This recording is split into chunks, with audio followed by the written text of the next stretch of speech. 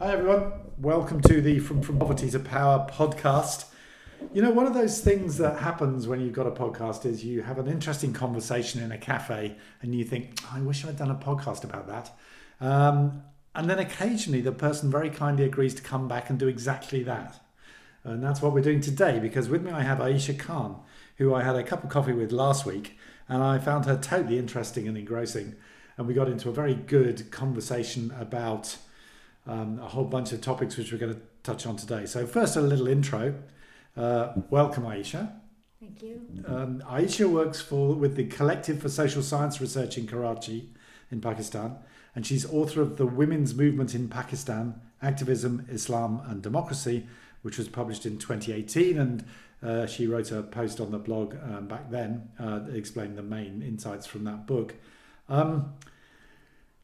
And I think the reason we're here is that the things we touched on in last week's cafe conversation were really very interesting. It was about being a feminist researcher in Pakistan, what that's actually like, but also some critical issues in terms of open access, being a published author and how difficult that is, and sort of decolonizing academia. So welcome, Aisha, and hopefully we can cover a few of those things in half an hour and ignore the noise of the cat coming in and out of the cat flap.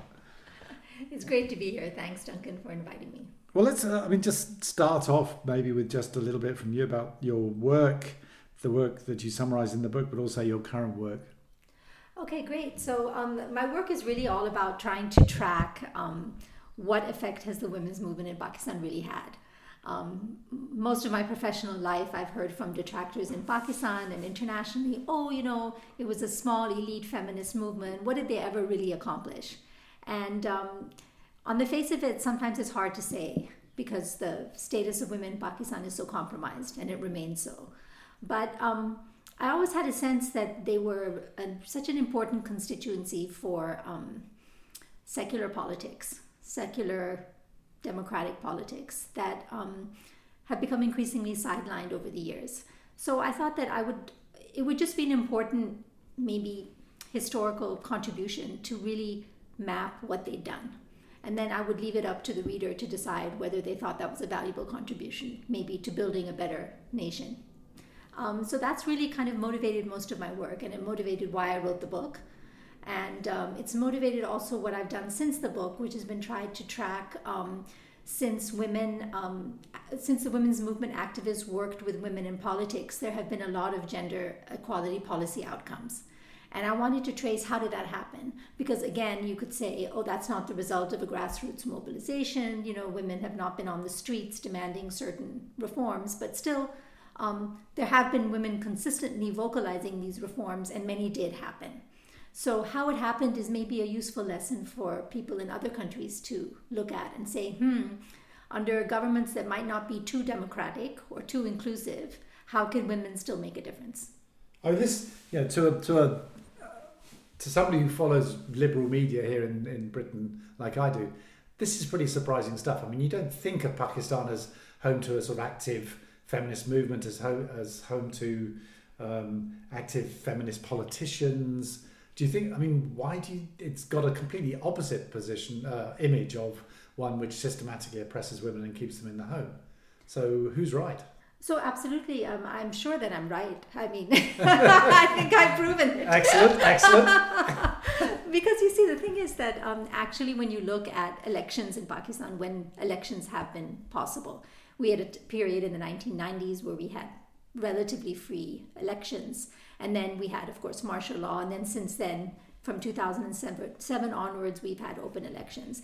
And in the relatively free electoral space, it's not fully free, but religious right-wing political parties have never won, really. They have never won free and fair elections. So there isn't that kind of popular support for the most extremist kind of policy making in Pakistan with respect to the rights of women or the rights of non-Muslims. Now, so having said that, where electoral space has opened up and the process has been able to work, you see that avenues are open to change policies for women. We have, at the provincial level, we have domestic violence laws. They're not perfect, but they started coming in from 2012, and they're beginning to slowly, make a difference. maybe listeners might be aware that when we had the military rule of General Ziaul Haq in the 70s through 80s, he brought in a lot of policies under the name of Islamization that were discriminatory to women and religious minorities, such as the blasphemy laws, such as the zina laws in Pakistan that banned sex outside of marriage, and made both of them punishable by death. So the idea is that it's been really, really hard to push back against these laws, but the women's movement in Pakistan has pushed back against some of the worst aspects of the zina laws. So since 2002, we've had reforms on the zina laws. We've had reforms on, most importantly, probably electoral space. So we now have an expanded gender quota for women in all legislative assemblies. And that really made it possible for women to air their voices in lawmaking. So they managed to push through sexual harassment laws against customary practices, such as the exchange of girls to settle tribal disputes, laws against acid crime, restricting honor killings, and so on and so forth. So, it's possible. You open the spaces to make women's voices heard, and things are possible. But it's not possible without strong feminist leadership. So what I've traced in my work are how is it that activists from the women's movement manage to enter these spaces and lead the political discourse in the assemblies towards policy reform. And then the question that poses, I think, is which one is ahead of which? Is all this legislation actually being reflected in changes in social norms and behaviours at in Pakistani homes, or has it gone out in front? But you're saying the only reason that legislation is happening is because there's a grassroots movement and women's leadership. So what's the dynamic between what's happening in people's lives and what's happening in Parliament? So that's a really good question, because a lot of people say that, many of these laws have yet to be properly implemented, right? Honor killings are still happening in Pakistan, even though the courts are now taking a stronger stand against them. Domestic violence is still a big problem. Even though we have two provinces which have laws against domestic violence. So what's the point, really? And sometimes we also feel, what's the point, But the story from the women's movement is that we saw in the 80s that when new discriminatory laws came into force under Zia's regime, they changed society.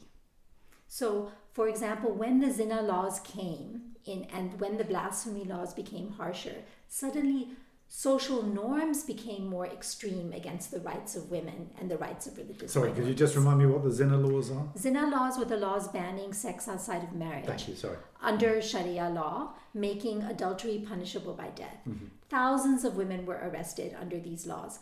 None were actually executed through court judgments, but the point is the laws helped to regress social norms. Mm-hmm. You see, so it's like the state sets certain norms around what is permissible and not permissible with respect to social inclusion and social practices. And we have seen that society change over 25 years. So this is why the women's movement, it arose in response to this kind of lawmaking. And that's one reason why it has been so focused on changing laws, because we see the connection. So you think the same applies for progressive legislation, that it will have a normative impact because... And do you have evidence for that, or is it you're just extrapolating from that experience with laws going in the wrong direction? So here's the evidence, for example. Since the zina laws were changed, they weren't scrapped, which is what feminists wanted, but they were changed to make it almost impossible to file cases. So not almost impossible, but much more complicated to file cases. As a result, there are no women in jails right now under zina anymore. It's just gone. And before there were thousands, right? There were thousands, okay. Yeah. Similarly with the acid crimes laws, making it more difficult to buy acid to do this, for men to angrily throw acid on women has really reduced the rate of acid burnings in Pakistan. So yes, laws do change norms, and they do restrict vigilante attacks against religious minorities and women, and impunity. Okay, fascinating. I mean, we could go on about the reality and for the whole session, but I wanted to move on a little bit to some of the stories you told me last week about what it's like being a feminist academic in Pakistan, because that's another fascinating topic, really. I mean, How dangerous is it? What's it? Just give me a few of your experiences of trying to be a secular feminist academic when the tide is often going in the other direction.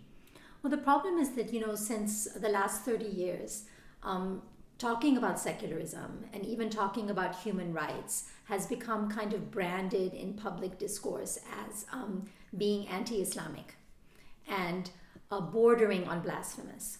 So it's not safe to use a certain kind of discourse very comfortably with all audiences because the definitions of the words have become kind of confused and clouded. There's no real clarity anymore on what it means to even to discuss feminist values is also opens you to accusations of spouting Western discourse and values, and that's not very popular. So yeah, it's not entirely safe. But there are two things about that. One is that many feminist activists in Pakistan started out their careers, especially the older generation in the 1980s, as wanting to become academics in universities in Pakistan. But then when they realized that academic discourse more broadly is very curtailed by the government, and it's very difficult to be critical not only of our political but also our historical narrative, that women began to move out of academia and open their own NGOs through which they conducted their own research. So these are sort of think tanky Yes. type NGOs. Yeah. Women's advocacy NGOs, women's rights NGOs, many of them produce the knowledge that they would have wanted to produce and teach in university spaces. And is that true of your organisation, Collective for Social Science Certainly, Research? we would all have been academics, I think, if we had If this it was possible space. to be an academic. Yeah, so now in the last 10, 20 years, private universities have become much stronger in Pakistan. And there are many more opportunities. And now we're seeing more and more young academics coming back. But having said that, there is a certain framing within which you can make your arguments. And certainly I've taught a course on the women's movement in Pakistan. And I remember, and I've tried to explain, why do they have a secular agenda? What was their critique of Islam, of the relationship between Islam and politics? And what was their criticism of the Islamic framing of the national ideology that we're stuck with? And I know that there were students in my class who were concerned about the secular bent of my teaching, which makes you wonder how safe these spaces really are. I mean, how anxious were you with this? I wasn't so much anxious about myself, but I had heard about other professors being targeted by students for things that they said. And are the students kind of denouncing their teachers? Or? Yeah, for being secular and therefore liable to charges of blasphemy, because there are always extremist students on every campus who will use the blasphemy laws to target people for whatever other reasons they might have. And does that actually happen? Sort of professors being Yeah. So charged? there have been professors in universities in the province of Sindh and Punjab who are in jail under blasphemy charges. And that's because their students recorded their lectures and No, just denounced them? accuse them of it. It doesn't have to be based on any evidence. Wow. Yes. So that must make teaching... You must be terribly worried about saying the wrong thing, about responding spontaneously to a question. Yeah, but I also find that, students are hungry to hear another narrative from what they have been fed through the government textbooks and curriculum and media. And students are so much more open-minded than one gives them credit for. You cannot tell how somebody is thinking from the way they're dressed. For example, I've had students in my class who are in full burqa and their faces covered, who are progressive feminists at heart and want to know more, So you cannot judge how somebody is thinking until you really listen to them and give them the language to ask the questions. So I try to give them the language of the critique that was posed by the feminist movement of what we saw happening in Pakistan, and that gives them the language to start questioning things they might want to question about their own lives. Well, I must admit, that sounds very brave to me. Aisha, I'm not sure I would be up for doing that kind of thing. Let's move on a bit. I mean, your book was published in 2018. It's a great book, and I thought your post on the blog was fantastic.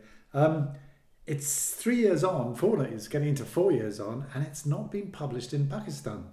Can you just explain why this book is available in Britain but not in Pakistan? So the thing is that I tried really hard to get my publisher in the UK to do a contract. I tried to retain the rights to have the book published in English in Pakistan, which some publishers allow for, because that would have made the book more cheaply available. But that right was not given to me by my publisher. Why not? I mean, they don't have some big market in Pakistan, I'm sure. No, they don't. Foreign books are very expensive in Pakistan, and they have to be imported, and they're usually imported through India, because Indian publications are cheaper. But relations between India and Pakistan have broken down to such an extent that route has also shut down. So my book cost, in Pakistan, the British edition of my book, which was published by IB Tauris, cost 12,000 rupees. Which is 75 pounds or something. Wow. It is very expensive. So,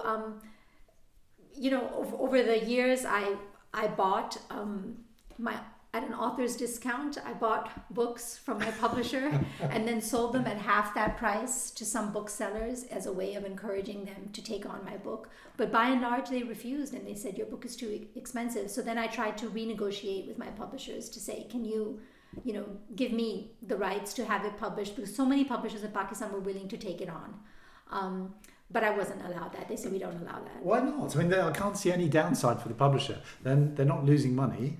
But I guess maybe they thought that the market would be big in Pakistan, but I tried to explain to them that the market cannot be big when the book is so expensive. So it has to be made more cheaply available in Pakistan. And now what I've done is I've paid on my own for the book to be translated into Urdu. And now there's an Urdu publisher in Pakistan that will be publishing it, hopefully later this year. Which is a much bigger market, presumably, than the English language market. I think so, yes. It's a bigger market. Okay. I mean, that's my experience in Latin America as well, that the publishing industry is incredibly fragmented and sort of behind the times and inflexible about these things. Did you try and go open access for the book at all? Or I don't think that was an option, no. Right, I don't think that at that time, my publisher I don't think has open access. Okay, because that's one thing that is happening with some of the university presses, that they're going open access, although they charge a big whack. That's so expensive, exactly. And I would have had to pay for that also out of my own pocket. Yeah, they never lose out somehow. Yeah. But it's terrible in terms of all this work you've done, which is so relevant. Obviously the place it's most relevant is in Pakistan, and people can't read it there until later in the year. And then the funny thing is that, I was doing book launches in Pakistan. I was invited for many book launches. I spoke about my book. But then afterwards, I think people felt a bit disgruntled with me for what's the point of her doing this book when it's not available here? Yeah, presumably they thought you were being colonial. I think they did. They did. And I felt a little bit defensive about the fact that my book wasn't more cheaply available. So. Okay. Yeah. I mean, okay. I'm fighting battles on various fronts to try and push anybody who funds research to insist that any published work is open access, including books. And that I think that's moving now. And as I say, some university presses, my last couple of books have been open access, and it makes a huge difference. Like 20 times more people read it apart from anything else. Yeah. But you do have to compensate the publisher. That should be in the research grant, not coming out of your pocket. That's right. That would be the perfect model, because really the future for people in a country like Pakistan, where discourse is constrained and access to good libraries is limited, the future is digital platforms, open access material, global libraries where we can download articles from journals. I mean, we need to, have access to knowledge. I'm doing my PhD now by publication, which is a different route, as I was telling you. And the best thing about it really is that I have access to the University of Sussex Library, right? So we'll get on to PhD by publication, because I definitely want to touch that. But before we get on to that, do you experience, so when you're researching in Pakistan, I mean, you're in London now, but when you're researching in Pakistan, is there a significant amount of the things you need that are open access, or are you still is a lot of it still behind paywalls? How do you experience the open access movement in journals, which I think is further advanced than it is in books? Yeah, no, we struggle to source material. Sometimes we can access academic articles open access, but because we're not, as a research institute that's not part of a university, we don't have access to a university library directly. So whatever we can't get, we then ask people who have access to libraries to get for us. So it's a constant kind of juggling, and you have to actually limit your literature reviews to the material that you can access. Wow. So that's interesting, because feminist academics have had to leave academia to be able to have freedom of thought, but now they don't have access to the journals that they need to do their work. Exactly. Gosh. Exactly. We're not plugged in to what is happening in global debates at all. Okay. Well, yeah, from the few journals I do read, I'm not sure you're missing that much, but I'm very skeptical about them. But that's just me. I'm an NGO person at heart. You mentioned your PhD by publication, and this is where we started bonding because we've both done these things. Could you explain a bit about how yours works, and then we'll talk about the sort of what it's like? So the way mine works is that I'm doing it with the Institute of Development Studies. And I was able to open that conversation with them because I've been a partner in the Action for Empowerment and Accountability Research Program. So through my professional interaction with them, I began to discuss with them the possibility of using my book as well as the work I'd done under A for EA towards, completing this argument that I was discussing at the beginning of the podcast. And they actually were not quite familiar with the route through IDS. They had heard that other universities do it. And I had Googled and found out about all the universities in the UK that do this, except that it seemed it was only available for people who were already on staff, not for somebody living in another country. So IDS was really very supportive, and they investigated and said that yes, they could open the pathway. And now I'm happy to say that I started in January of 2021, but there had been 2 or 3 other students doing their PhD who have joined in September through the same route. So apparently IDS had a student some decades ago who had done it through this route, but then it had kind of lapsed. So because of the way development studies works, this is an excellent pathway for people all over the world who are partnering with UK universities doing development research to actually take their work to the next level. I just think it's a no-brainer. It seems very bizarre that this particular kind of academic inquiry, in-depth, soul-searching inquiry lasting several years, is confined to people in their late 20s by and large who can get funding.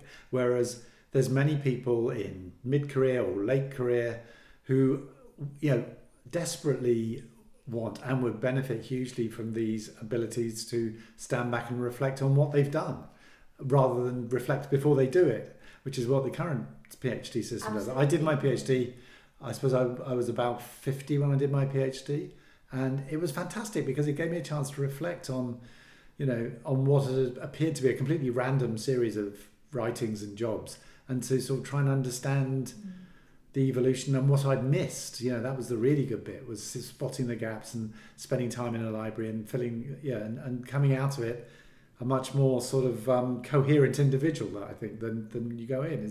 Is that how it feels for you at the moment? Yes, absolutely. And of course, I wish I'd done it earlier.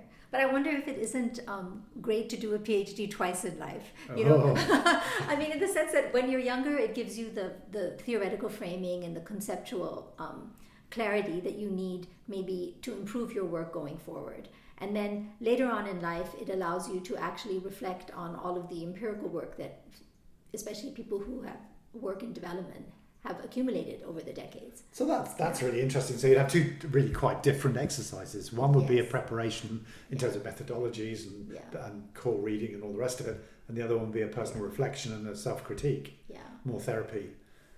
Perhaps. And also because you see, this is an important route to the decolonization of knowledge production. Explain. Because people like us who have been living and working in Pakistan for decades, we get our funding through the development funding network. So organizations who receive grants through UK universities will partner with us to do the empirical work for larger research programs. But we struggle to stay afloat on the basis of all of the empirical work that we do. And we do analysis and we do a bit of this and that, but we're not the academic powerhouses. We are the source of the grassroots finding, the community-based knowledge, the local, we're the local value chain. But the thing is that for us to get to the next level, we have to have the conceptual clarity and the academic rigor that sometimes we don't have the time to develop or we don't have the opportunity to develop in Pakistan.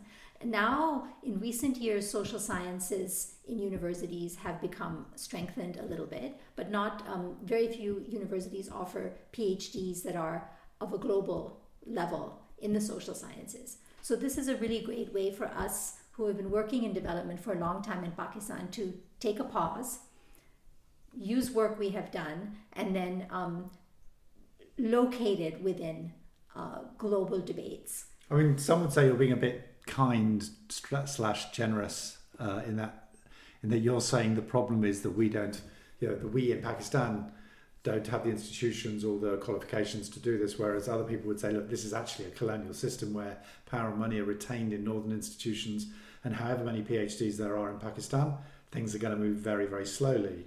So are you really that sanguine? No, because it's where the money flows from. You're right. It's the money flow, right? Yeah. So absolutely. So yes, there is a structural problem with funding for research in that it doesn't come directly to maybe think tanks like ours in Karachi or even universities directly in Pakistan in the way that it does to northern universities. Certainly, yeah. So there's a structural problem, but we can push back against it through these by chipping away a little bit, opening up like global access to knowledge, getting our PhD certifications while we're on the job. And then when you do find sympathetic partners, you can be the principal investigator for which you need a PhD and these kind of things, right? Yeah, exactly. Okay, yeah. So it's not going to be a revolution, but it might be a little bit of incremental improvement. Yeah, but there's really nothing like, I have to say that I've had a wonderful experience at IDS and working with my supervisors has been great. But the real gateway that has opened is the access to the library. Fascinating. I think people just take that for granted in the universities. It's interesting to hear how crucial that is. And many of the trainings in research design and other aspects of my qualification that are done online now would be just absolutely wonderful for greater open access to people working in development, right? Anywhere in the world. If we could just plug into that, it would just be fantastic. So not just open access to journals and books, but open access to career development as well. Yeah, and trainings. There are even trainings I have access to on good proposal writing, how to get your work published. All these things that are part of a university life that make such a difference to people who might not be able to travel now, for example, under the pandemic. Okay, I think we're going to leave it on that fantastic message. Open up, people. Anyone who's listening to this podcast. Aisha Khan, thank you very much for coming on the show. Thank you. It's been great chatting.